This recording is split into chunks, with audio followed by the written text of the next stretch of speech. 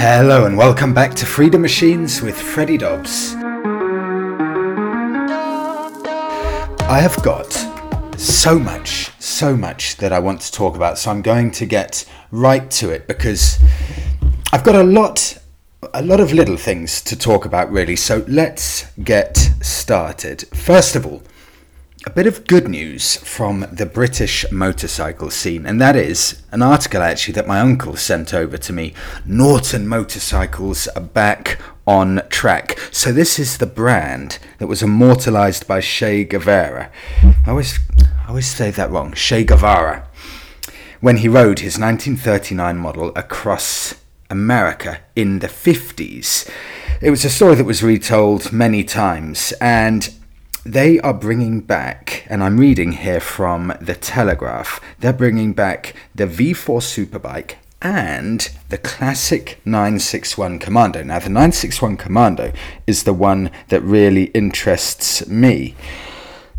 Basically, it's under new ownership. Everything is looking like it is going to get back on track. They've got a new plant close to, I think, Birmingham in Solihull, and the capacity, once it's all up and running, will be able to turn over 8,000 new motorcycles a year. They've got everything that you need, Norton, to be a success, and in that I mean as simply as they've got the name and the heritage. It's a brand that is, I'm just checking here, 1898. It's older than Indian. I'm sure Indians, is it 1901 Indian? 1898. Anyway, one of the oldest motorcycle brands, and really in biking, that's what people love. They love the heritage. So if they can just manage to get the company working correctly and be a good, viable proposition, and just build some bikes that are reliable and appealing. They don't need to think too much out of the box. Just make some really solidly made bikes in that classically styling, because some of the old Nortons, I'm looking through them now, they are absolutely beautiful. Don't do too much to a winning recipe. I can't wait to see what happens with those. But the Commando, that's a bike I would like the look of. It's just one of those things where you hope if they do get back up and running, you're not going to have any issues. For example, if the company goes bust again in 3 years and you can't get parts for your bike, I just really hope everything goes well for them. So let's see what happens there. Right. This is something that I've mentioned a few times, but listen to this. This is from MCN, Motorcycle News. The best retro of the year, the retro of the year 2021, is a bike that costs under £4,000 new.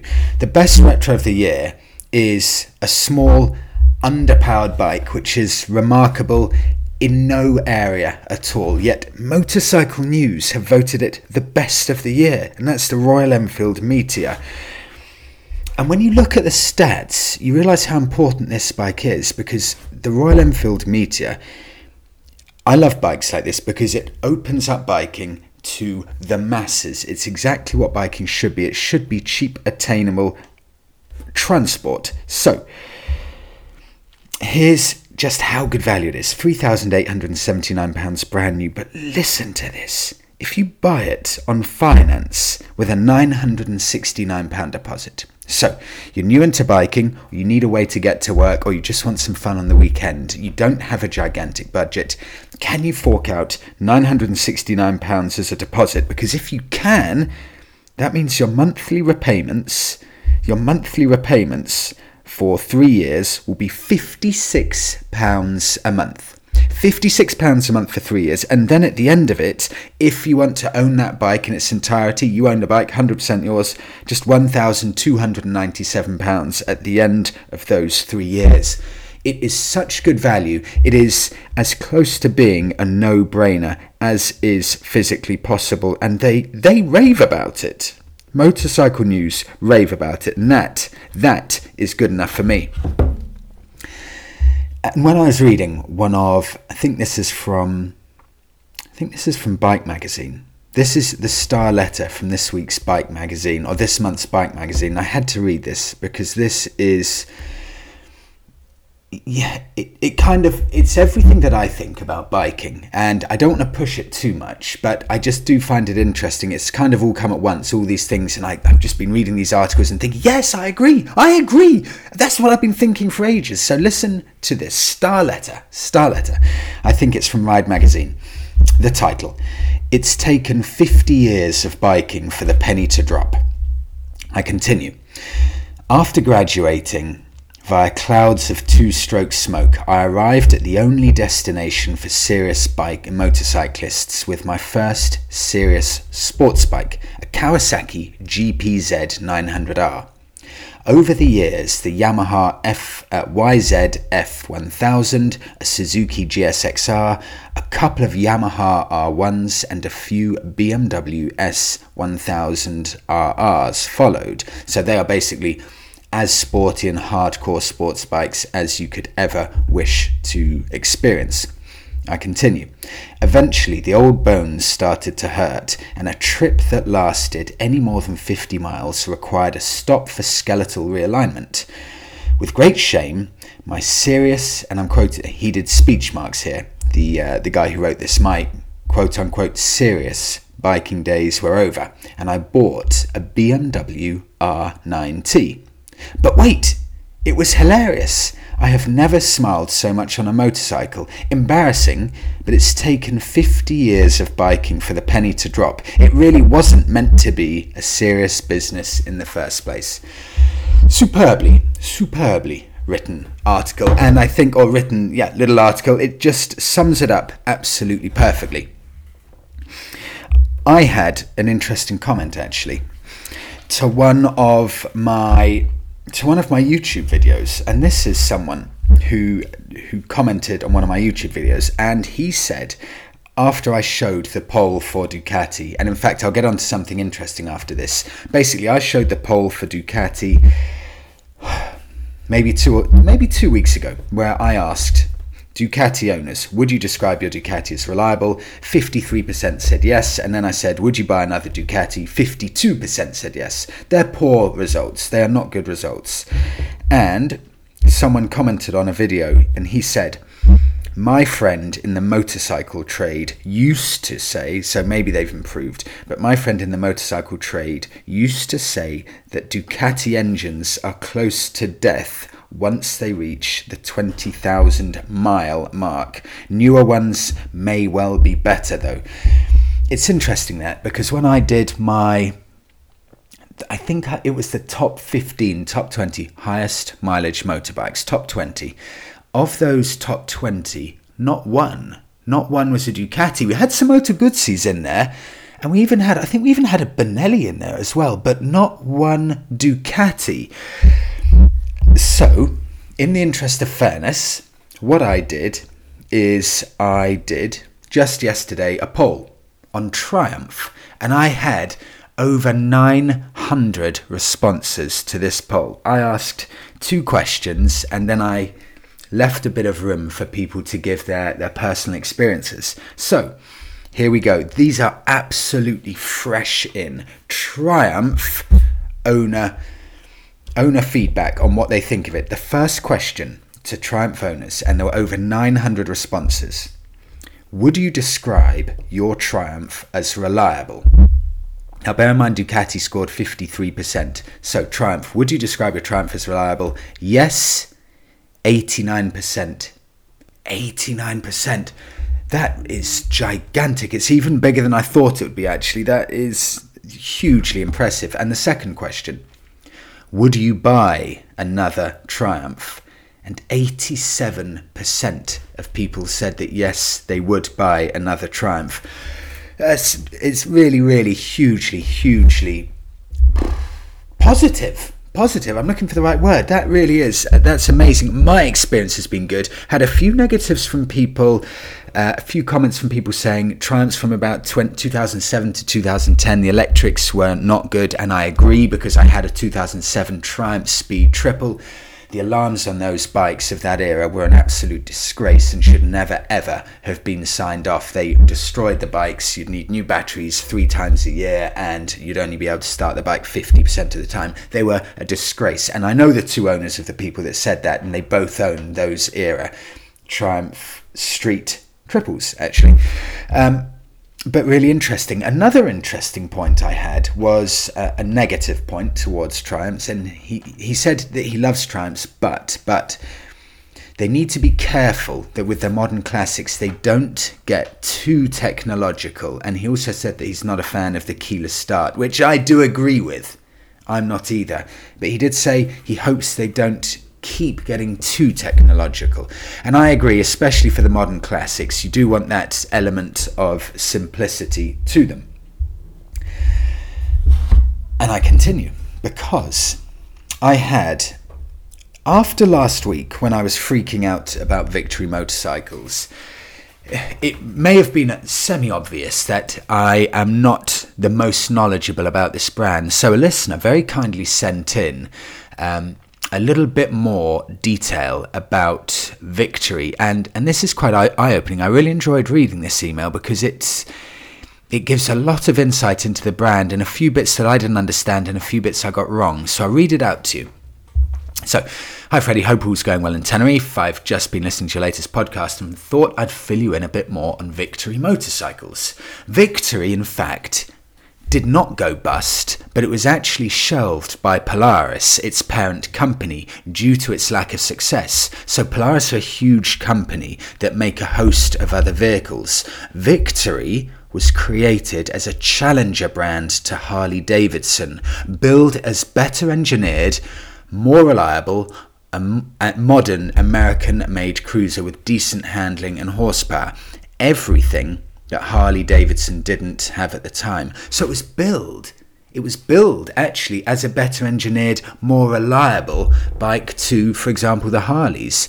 And from the feedback that I got last week, or the feedback that I was reading last week on MCN, where the owners were rating the reliability as 5 out of 5, really, really, really positive reviews from the owners saying they're incredibly well made and almost faultless reliability, and that backs it up. And anyway, I continue. However, the Victory was missing, you guessed it, heritage, and that's why it failed to sell. Which brand has bags of heritage?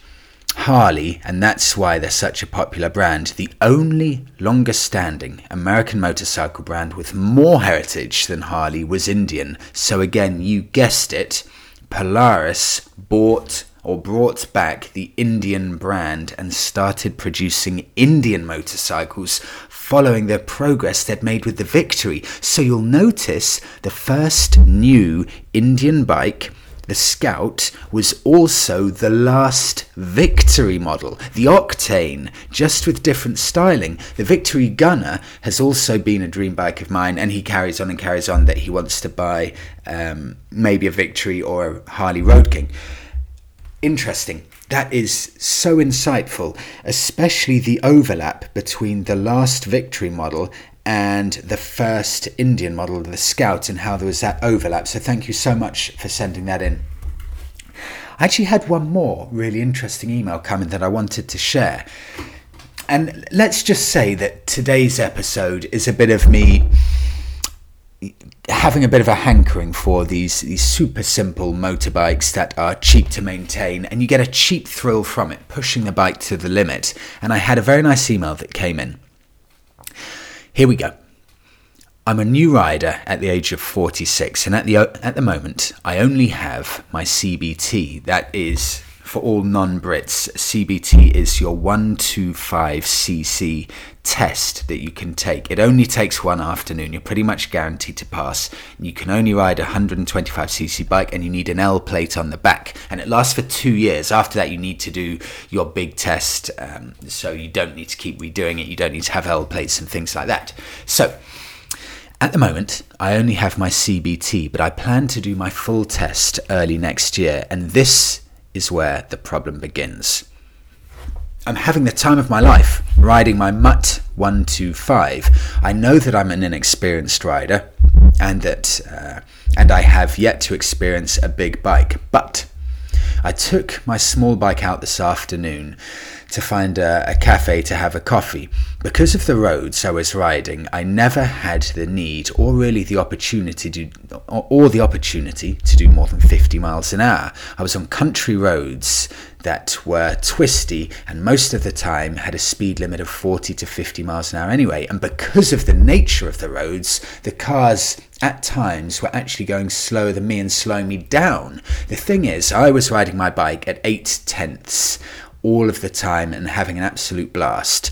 So even though I never broke a single speed limit, I could attack the bends, and equally I could sit up while cruising and fully enjoy the scenery, nature and experience. So this is where the problem starts.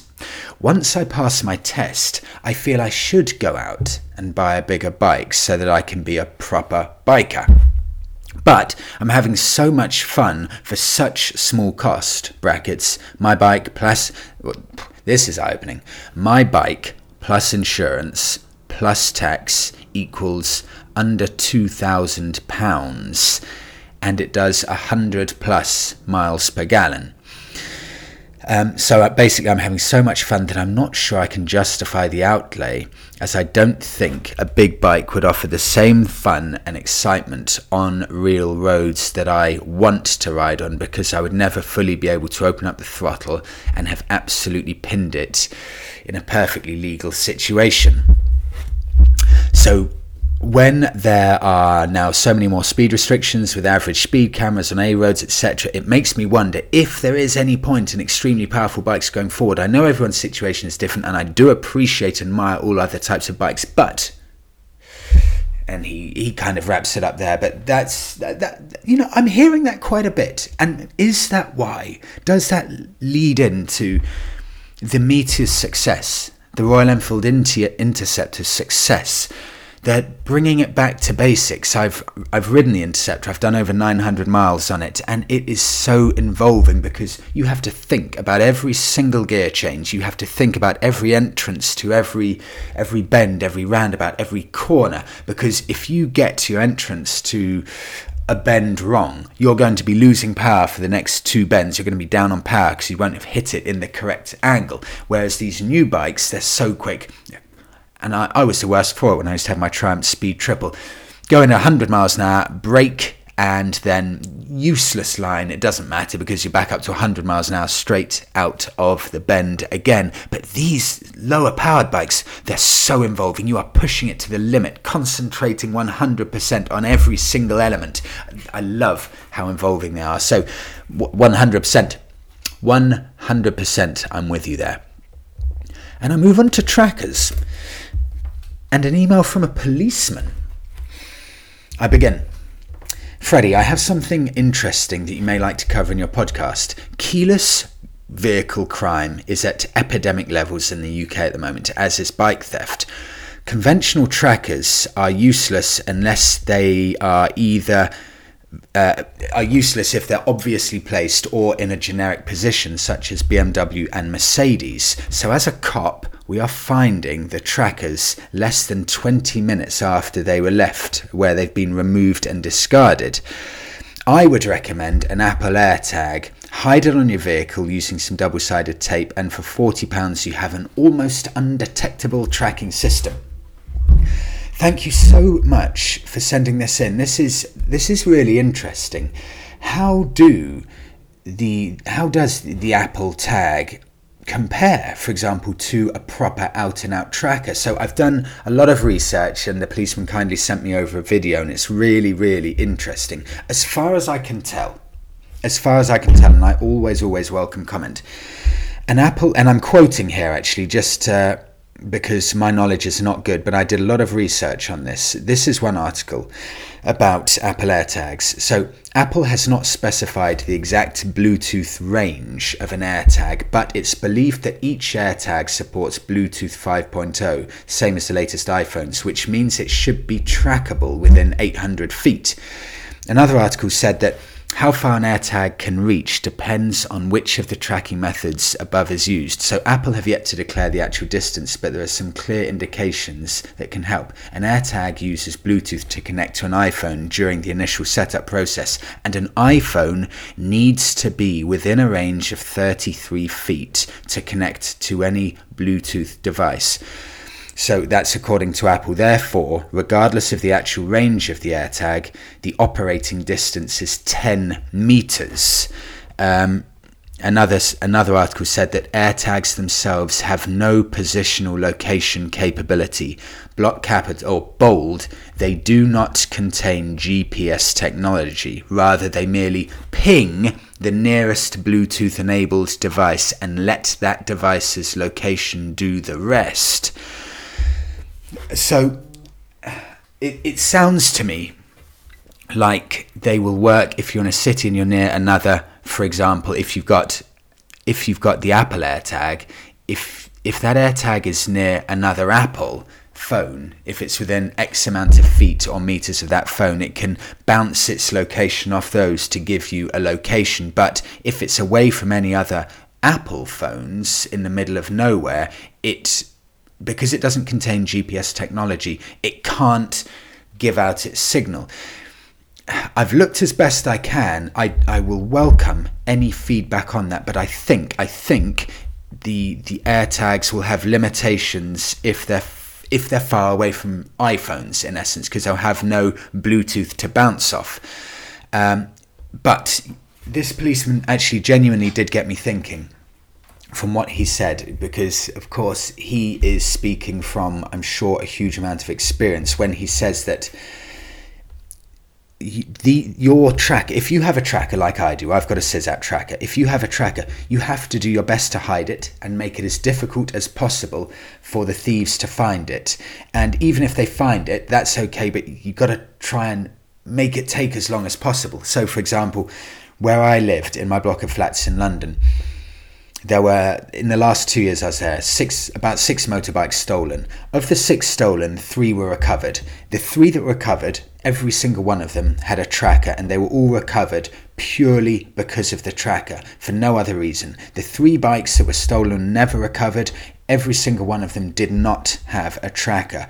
So that's why I now have a tracker, because from my experience living in London, if you don't have a tracker on your bike, you have 0% chance of getting your bike back. But if you do have a tracker on it, well, we had a 100% success rate where I lived of getting the bikes back. But I'm sure, of course, there'll be times when the thieves can rip out the tracker and then they're gone. So it's a really relevant point, because my tracker on my Bonneville, I haven't hidden it. And I did wonder, on the underside of my tracker, it's got strong adhesive, and you just peel it off and you can stick it anywhere. And I actually wondered what this is for. And I think I understand it better now. I should hide my tracker, make it much less accessible to get to, and I can stick it underneath another bit of the bike to make it inaccessible. And on my saddle of my bike, I've got two I've forgotten the name of it, but they're like inverted Allen key heads. So instead of having just a screw that you can unscrew with your hands, there are 2 specific screws that you can use. So with that, the thief has to have the exact right screw head to unscrew my saddle. Maybe I can get some more secure ones with a lock, but they need to have the exact right sized screw head. And secondly, if I then make my tracker really, really hard to get to and almost impossible to find, they're going to have a lot of hassle trying to find my tracker. And even if they unplug my tracker from the battery, it's still got its own built-in battery that will last for, I can't remember exactly, I think it's 20 minutes or so. So it's going to make their job as hard as possible. Plus, of course, I get the ping on my phone if the bike's stolen. So I'm hoping that I can get there in time, because it's some hassle that the thief has to go through to get to it. But that is eye-opening. Apple AirPod, I think that's what they call them, Apple AirTag, and I think Android do one as well. But they are some interesting stats from the policeman. And the policeman, because that's some really interesting feedback. The policeman said the Apple AirTags, he rates them highly. He rates them very highly, the AirTag. So there is, I'm just seeing if I can find his email. Apologies, I've completely... Oh yeah, I would very highly recommend the Apple AirTag. Hide this in or on the vehicle using some double-sided tape, and for £40 it's an almost undetectable tracking system. So there is a little bit of really eye-opening consumer advice. I personally use the SysApp device. It doesn't have a monthly subscription, and I know, in fact, I know quite a few people using that device now. It comes with an app that you can basically track the phone and find out where it is, and it pings and stuff like that. But as a super simple device, maybe especially in the city as well, the Apple AirTag, very interesting. And let's move on. Okay, 2 bikes for the end. I was in the capital of Tenerife today, and the capital of Tenerife is Santa Cruz, and I saw in the flesh, it may have been for the first time ever, the Suzuki Intruder 1800cc. I thought it was a gigantic Harley, and in the flesh this bike looks every bit as good as a Harley Davidson. It's as good looking as the Harley Davidsons or the Indians, and the build quality of these Suzuki Intruders is second to none. If you put that bike side by side with a Harley Davidson and you gave it to an untrained eye, you took the badges off, I don't know if you'd be able to tell build quality wise the Suzuki and the Harley Davidson. I was blown away. I actually had to do a little Instagram story and a video of this Suzuki Intruder today. I also had no idea what it was. It says Intruder on the side, but Suzuki in tiny writing, so I really didn't know what to expect. I had to find, just typing this in now, Suzuki Intruder, I had to find out how much they are on, let's have a look, I'll do this one, online. How much can you get a second-hand one for? I mean, they're not going to be cheap. They're 1800 cc's, and these big bikes are never cheap. If I go onto MCN, Suzuki Intruder 1997 to 2012, MCN rating 4 out of 5, owner's rating 4 out of 5, so they score well everywhere. And it says here, God, is that possible? It says here it's got 52 horsepower. Absolutely microscopic. Not that you really need any more, but that is, even in my book, and I like low-powered engines, that is small. So, the cost of... I tell you what I'm going to do, just to save a bit of money. I'm going to look at the Suzuki Intruder. I was going to look at the 1500. Let's go all out. Let's go for the 1800. They've got a 1500, and the 1500, just so you know, that comes in the UK, that comes in just under £6,000. £6,000 for a 1500cc, 66 horsepower here. I've just been corrected. 66 horsepower. It's really, that's a bike with some presence. And for under 6k, we're coming into the cheap period now for buying a motorbike. This is the time to buy a motorbike, and something like that, under 6k, you cannot go wrong. If you're looking at the 1800cc, to get a really nice one of those, 83 horsepower, 9,000 miles, all black, panniers, rear backrest, £7,995 for a bike that it's got some presence. You're looking at only Indians and Harley Davidsons if you want presence like this from a motorbike. It is a phenomenal looking machine, and at under 8k, what a buy. I really mean that, what a buy. I've got one more for you.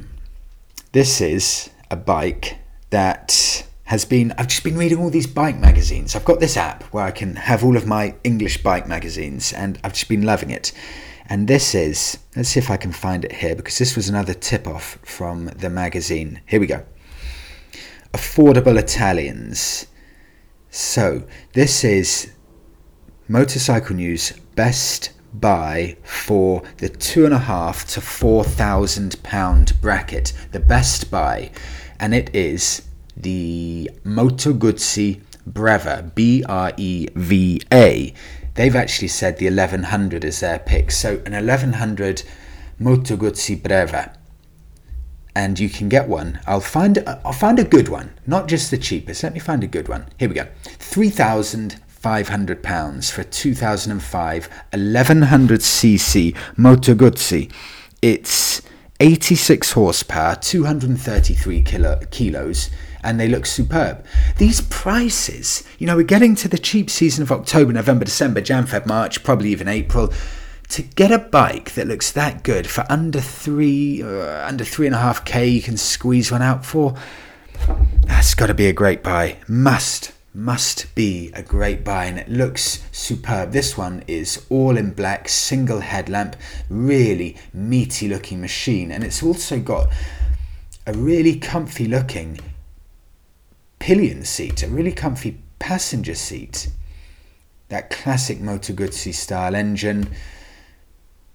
There are a lot of bikes here that are tempting me, and it's opened my eyes with people sharing different bikes with me and seeing all of these bike magazines. I used to think, oh come on, there aren't many bikes that I'd actually buy. There are a lot of bikes.